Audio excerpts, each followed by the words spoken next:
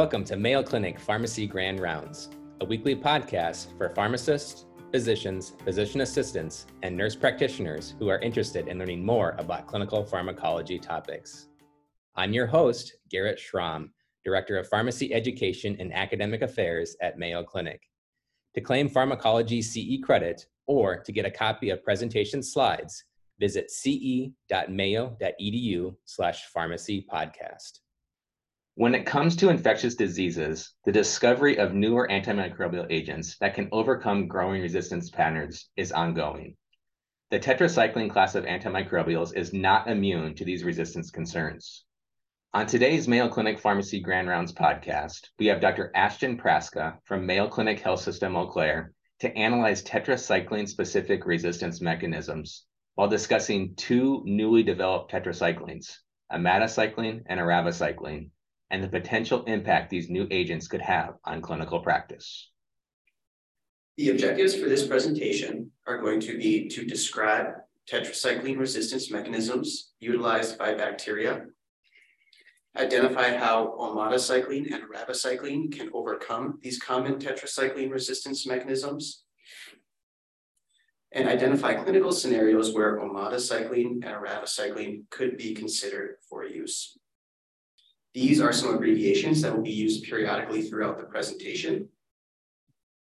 First, I want to talk about antibiotic resistance and its impact on the healthcare system. Infections caused by bacteria that are resistant to multiple antibiotics, and this data was taken from 2017 by the IDSA, has led to $1.9 billion in healthcare costs, more than 400,000 days in the hospital, and more than 10,000 deaths in older adults. So as you can see from these statistics, antibiotic resistance is an area of great concern in the healthcare system, and one that promotes the development of new antibiotic therapy. Looking at tetracycline resistance specifically, the tetracycline class of drugs have a very broad spectrum of activity with many clinical applications. But we see that their utility has declined throughout the years, and this is attributed to the emergence of antibiotic resistance. We see that resistance in bacteria tend to develop very quickly. For example, tetracycline was developed in 1954, and there were reports of resistance developing within 2 to 3 years of tetracycline's release. So this has led to an increase of emphasis of antibiotic development, such as the FDA incentivizing the FDA Fast Track program, which helps get newer agents onto the market in a faster. So looking at the tetracycline mechanism of action and resistance mechanisms. Tetracyclines enter bacterial cells in two potential ways. The first way being passive diffusion through the bacterial membrane, and the second being an energy-dependent active transport system.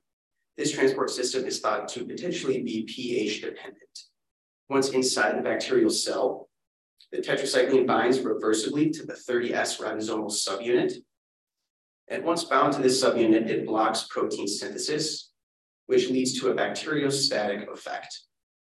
Looking at the chemical structures of some of our various generations of tetracyclines, what I'd like to note here is that our first and second generation tetracyclines, such as tetracycline, doxycycline, and minocycline, have a fairly basic backbone for a tetracycline structure.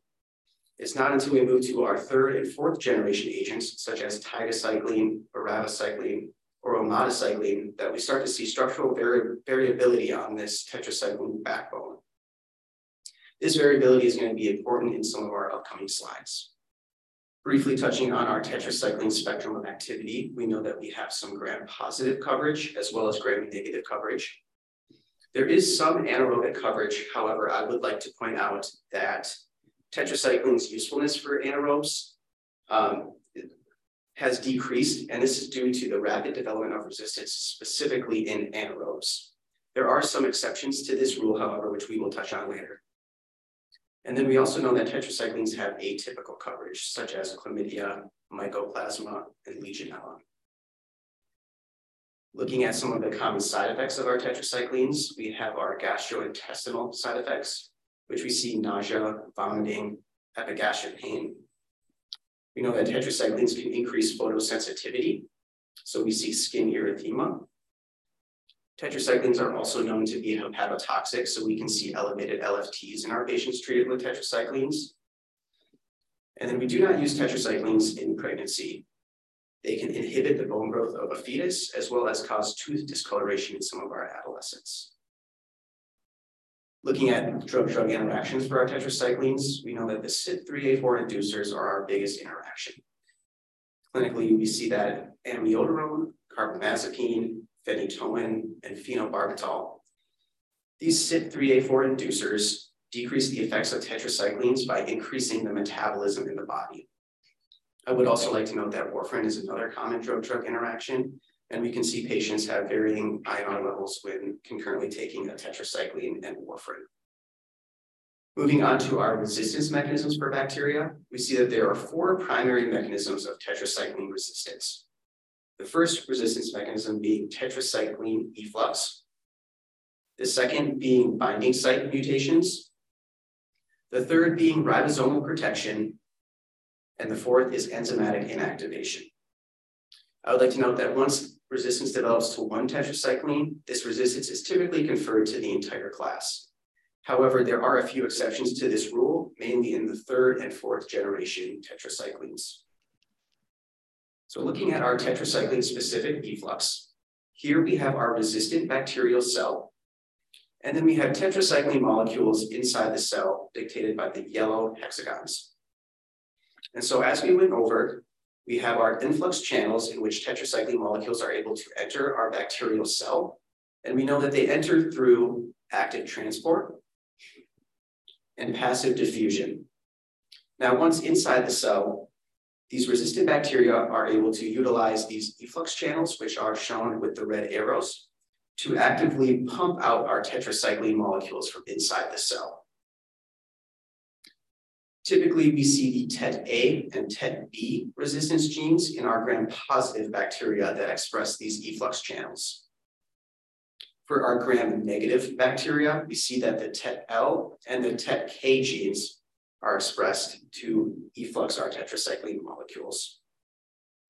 TET-A, TET-B, and TET-K are pumps that are all able to recognize tetracycline, minocycline, and doxycycline. Looking at our next mechanism of resistance, we have our tetracycline-specific binding site mutations. And here we have our mechanism of action of tetracycline. At the very bottom, we have our 30S ribosomal subunit with our mRNA template. And what tetracyclines are able to do is bind to our 30S ribosomal subunit and block the binding of our aminoacetyl tRNA. Now, with bacteria that have binding site mutations, they have either mutations or deletions on their 30S subunit, which decreases the affinity of tetracycline, so it's no longer able to bind and block the aminoacetyl tRNA from binding. So frequent binding site mutations. Some bacteria have mutations in the 16S ribosomal subunit, which is similar to our 30S ribosomal subunit, which is able to confer resistance to tetracyclines as well. And those are our Helicobacter pylori, Mycoplasma, and Streptococcus pneumonia. For our mutations and deletions in the 30S ribosomal subunit, we have mostly gram-positive bacteria, such as our Bacillus, Enterococcus, and Staphylococcus aureus. Other resistant bacteria with mutations and deletions in the 30S ribosomal subunit are our Klebsiella pneumoniae, our E. coli, and Acinetobacter species. Looking at our third mechanism of resistance is our ribosomal protection. And we'll go back to our tetracycline mechanism of action diagram, and you'll see now that we have added our RPPs. Our RPPs are our ribosomal protection proteins. And what these are able to do are to competitively inhibit tetracycline from binding to the 30S ribosomal subunit. It is able to interrupt the stacking of the tetracycline ring, which then promotes resistance. We typically see that bacteria that express these RPPs are resistant to tetracycline, minocycline, and doxycycline. Tetracyclines that contain side chains off of the C9 position of their D ring, such as tigecycline, omadacycline, and eravacycline, are able to retain their inhibitory and antibacterial activities despite the presence of these RPPs. Looking at our fourth mechanism of resistance is enzymatic inactivation of tetracyclines. So what we have here at the very bottom is our four-ring structure of a tetracycline molecule. And bacteria that are able to inactivate tetracyclines express flavin-dependent monooxygenase, or FDM. We can try. Which is able to inactivate tetracyclines with the addition of a hydroxyl group between our ring structures. And what we see here is the yellow arrow for our FDM molecule points to where in the tetracycline molecule it is able to add this hydroxyl group. By adding this hydroxyl group, it breaks the ring structure open, thereby inactivating the tetracycline molecule. The gene that encodes our flavin-dependent monooxygenase is frequently the TET-X gene, which is expressed by Enterobacterales and Pseudomonas. So this will take us to our first question. Which of the following mechanisms are utilized by tetracycline-resistant bacteria? And we have A, the TET-A gene, B, the TET-K gene, C, the TET-X gene, and D, all the above. Okay, so everybody's been paying attention. Yes, the correct answer is D, all the above. Are TET-A and TET-K genes. So the TET-A and TET-K genes were expressed by bacteria that were able to efflux tetracycline molecules from inside the cell, whereas our TET-X gene was expressed by bacteria that have flavin-dependent monooxygenases that are able to enzymatically inactivate tetracyclines. So next, we'll move on to the next portion of this presentation, where we will talk about omadacycline and arabicycline. So first, we'll look at the route to approval. For omadacycline, it was developed by Paratech Pharmaceuticals in 2018, with notable phase 3 trials being the OASIS 1 trial, the OASIS 2 trial, and the OPTIC trial. It does have ongoing trials in pyelonephritis and cystitis. For arabicycline, it was developed by Tetra Pharmaceuticals in 2018, with notable phase 3 trials being the IGNITE 1 trial and the IGNITE 4 trial. Both patents for these molecules expire in 2029, and both of these agents were granted FDA fast track approval in order to enter the market quicker and bypass some of the additional FDA regulations. Looking at our dosing for omadacycline, we have our 2 FDA-approved indications, which is community-acquired pneumonia and skin and soft tissue infections. For IV treatment of CAP, it's 200 milligrams as a single dose, or 100 milligrams twice daily on day 1, then 100 milligrams once daily. Our oral option is 300 milligrams twice daily on day 1, with a transition to 300 milligrams once daily. Skin and soft tissue infections, we have our IV, which requires a loading dose of 200 milligrams or 100 milligrams twice daily, with a transition to maintenance dosing of 100 milligrams once daily. Our oral option is a loading dose of 450 milligrams on days 1 and 2, with a transition to maintenance dosing of 300 milligrams once daily. I would also like to note that omadacycline has no renal or hepatic dosing adjustments. Moving on to arabicycline, we have our FDA-approved indication of intra-abdominal infection, which is dosed 1 milligram per kilogram every 12 hours. There is no renal adjustments. However, there are hepatic dysfunction adjustments that need to be made. If the hepatic dysfunction is mild to moderate, or Child-Pugh score A or B, there's no modification necessary. For severe hepatic dysfunction, or Child-Pugh category C, it's 1 milligram per kilogram every 12 hours for day 1, then 1 milligram per kilogram every 24 hours. I would also like to note that this is frequently dosed based on actual body weight. However, there are discussions on whether actual body weight should be used in very obese patients. Currently, there's not a lot of data looking at the use of adjusted body weight. So now looking at how omadacycline and arabicycline overcome resistance. As previously discussed, they have conformational changes on the C7 and C9 carbons of our tetracycline D ring. And with these conformational changes, we see a decreased efflux outside of the cell, as well as increased binding to the ribosome, specifically that 30S subunit. So the inhibitory effects of these molecules remain unaffected because the drug is able to bind to the ribosome in a unique way so that the ribosomal protection proteins are no longer able to boot them off of that subunit. So looking at omadacycline and riboscycline's structures, we see our conformational changes here. The very top being our C7 carbon. So we see with riboscycline, we have a halogen group on the top, whereas for omadacycline, we have our amino group. And then off of our C9 carbon, we see these long chains, and these help increase the affinity that these molecules have for binding to the ribosomal subunit, so that they are no longer able to be kicked off by our ribosomal protection proteins. Looking at our spectrums of activity for these molecules, omadacycline still has gram-positive coverage, as well as gram-negative coverage, but this excludes Pseudomonas. Omadacycline has atypical coverage, as well as NTM, which is non-tuberculosis mycoplasma. For riboscycline, we see similar gram-positive coverage. And then we have gram-negative coverage, which also excludes Pseudomonas. However, it is able to cover Acinetobacter species, as well as Enterobacterales. We also see that riboscycline has very reliable anaerobic coverage. So as I previously discussed, tetracyclines frequently have unreliable coverage due to rapid resistance rates, but riboscycline tends to have much more reliability when covering anaerobes. And then we also see that riboscycline has NTM coverage as well. So question 2, which of the following common resistance mechanisms are omadacycline and riboscycline able to overcome? A, being enzymatic inactivation, B, being efflux pumps, C, being binding site mutations, and D, all the above. The correct answer here is actually B, efflux pumps.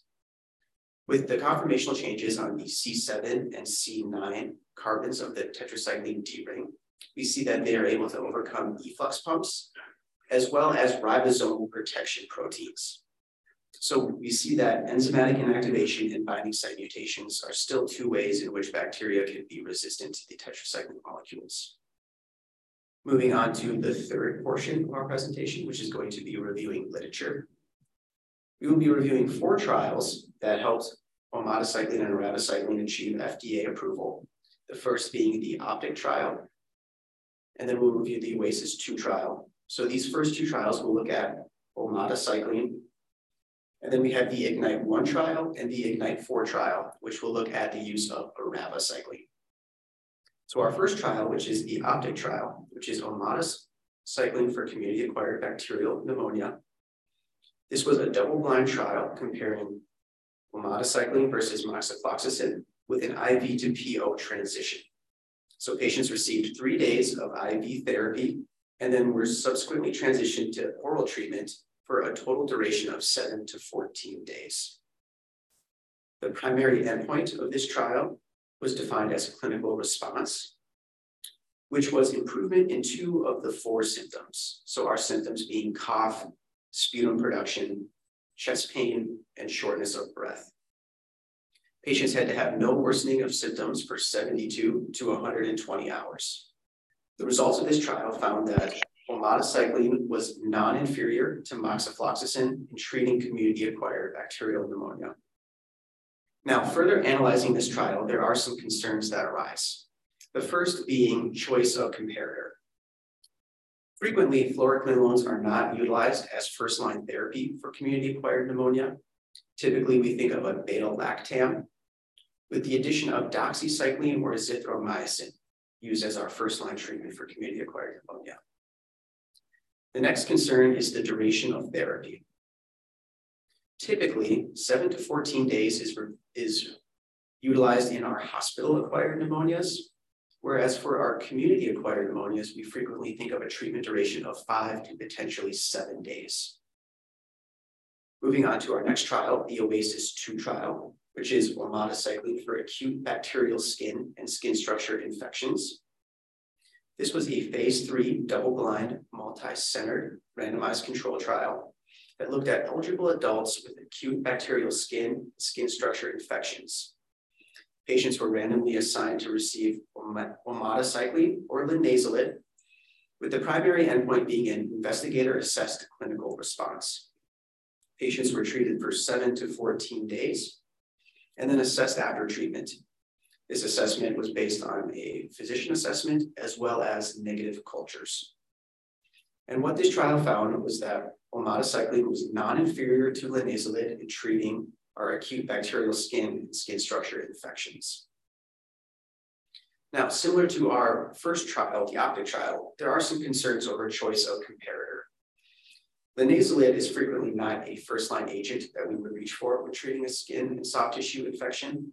Frequently, we think of an early-gen tetracycline, such as minocycline or doxycycline, as an appropriate first choice, with linezolid being used as a secondary or tertiary agent based on susceptibility testing or if a severe allergy may be present. Moving on to our IGNITE-1 trial, which was assessing the efficacy and safety of eravacycline versus ertapenem in complicated intra-abdominal infections. And so again, this was a randomized, double-blind, multi-center study that evaluated eravacycline versus ertapenem. The mean duration of treatment was 7 days, with the primary endpoint being a test of cure evaluation, which was conducted 25 to 31 days after their first dose of drug. The test of cure was a physician assessment and the presence of negative cultures. The results of this trial found that eravacycline was non-inferior to ertapenem in treating our complicated intra-abdominal infections. Again, this has concerns over comparator, with the main one being the choice of ertapenem. Frequently for our complicated intra-abdominal infections, carbapenems are not our first-line agents. We typically think of in the hospital that we use ceftriaxone with flagyl or potentially Zosyn to treat our complicated intra-abdominal infections prior to resorting to our carbapenem. Moving on to our IGNITE-4 trial, which kind of piggybacks off of our IGNITE-1 trial. We have eravacycline versus meropenem in the treatment of our complicated intra-abdominal infections. And this was a randomized double-blind trial in hospitalized patients with complicated intra-abdominal infection. These patients received either eravacycline or meropenem for a total treatment duration of 4 to 14 days. The primary endpoint, again, was a test of cure evaluation conducted 25 to 31 days after the first dose of study drug. And what this trial found was that eravacycline was non-inferior to meropenem in treating complicated intra-abdominal infections. And once again, there are concerns that arise out of this trial. First one being choice of comparator, like we talked about in IGNITE-1, with choosing a carbapenem as first-line therapy for our intra-abdominal infections. But the second concern that arises out of this trial is the main treatment for intra-abdominal infections. All patients that were enrolled in this study received source control prior to being included. And we know that with intra-abdominal infections, the primary treatment is to achieve source control prior to antibiotic therapy. So a brief literature summary, we have our OPTIC trial, which looked at omadacycline and moxifloxacin for CAP. We have our OASIS-2 trial, which looked at omadacycline versus linezolid for our acute bacterial skin and skin structure infections. We have our IGNITE-1 trial, which is eravacycline compared to ertapenem for intra-abdominal infections, and IGNITE-4, which looked at eravacycline versus meropenem for our intra-abdominal infections. And the main takeaway that I want to convey to you all is that the choice of comparator was not up to clinical practice. Frequently, they chose comparators that were potentially second or third line agents for these types of infections. So now shifting gears and looking at the true place in therapy for R2 agents. Omadacycline is typically limited to the outpatient setting as an oral alternative for multi-drug resistant organisms, which include mycobacteria. For eravacycline, we see a little bit more broad use in clinical practice or polymicrobial infections with resistant organisms that eravacycline is able to uniquely cover, such as our ESBLs, our anaerobes, our VRE, and or MRSA. We also see eravacyclines used in select carbapenem-resistant infections, such as NDM. And NDM is our new Delhi beta-metallo beta-lactamase. are Acinetobacter or Stenotrophomonas infections for patients who are intolerant or resistant to other agents, as well as mycobacterial infections that do not have good therapeutic options. This data was taken straight from the Antimicrobial Quick Guide for Mayo Clinic, so we can think that Mayo Clinic tends to replicate clinical practice. So looking at some trials for why we use these particular agents for these particular infections. So omadacycline for Mycobacterium abscess infections. This was a multi-center retrospective observational case series that occurred at 6 different medical centers. It looked at omadacycline in part of a multi-drug regimen for the treatment of Mycobacterium abscess infections. They evaluated these patients based on clinical success, which was a lack of clinical or radiographic worsening, a lack of omadacycline treatment alteration, which is treatment failure, no microbiological relapse, and a lack of culture persistence. So to further clarify on the 3 positive cultures, typically when treating Mycobacterium, 3 cultures are taken from a patient, with that 3rd culture being kind of the tiebreaker. So if a patient had 3 positive cultures, obviously they would be positive for the infection. If they have 2 positive cultures, they would also be considered positive for the infection. If the patient only has 1 positive culture or no positive cultures, then they are considered negative for the infection. And what this trial found was that 75% of patients were able to achieve clinical success. Moving on to eravacycline. This was an evaluation of eravacycline in community and academic hospitals. And this was a retrospective multi-center evaluation of eravacycline,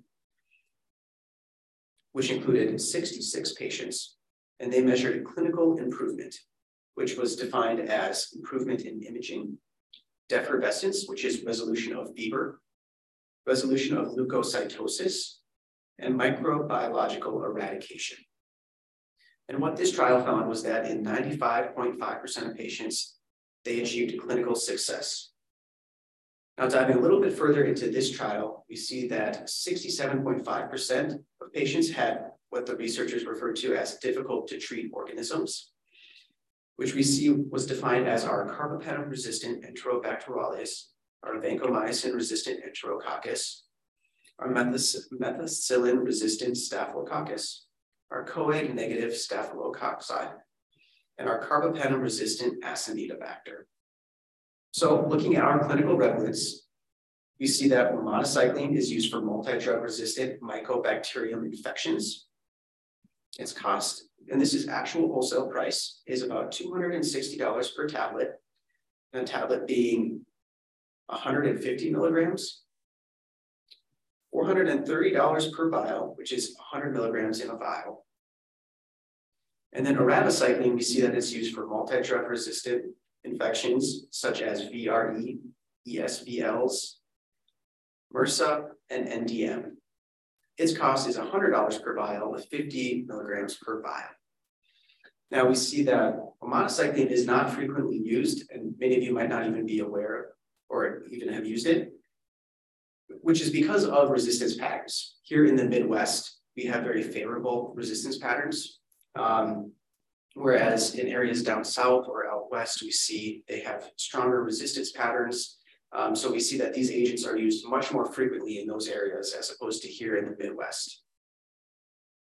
Looking at our clinical prevalence and tying all of this together, why would these agents not be used for their FDA-approved indications? Well, omadacycline and eravacycline are used in a very small portion of clinical infections. These infrequent types of infections make it very hard to achieve adequate patient populations for FDA approval studies.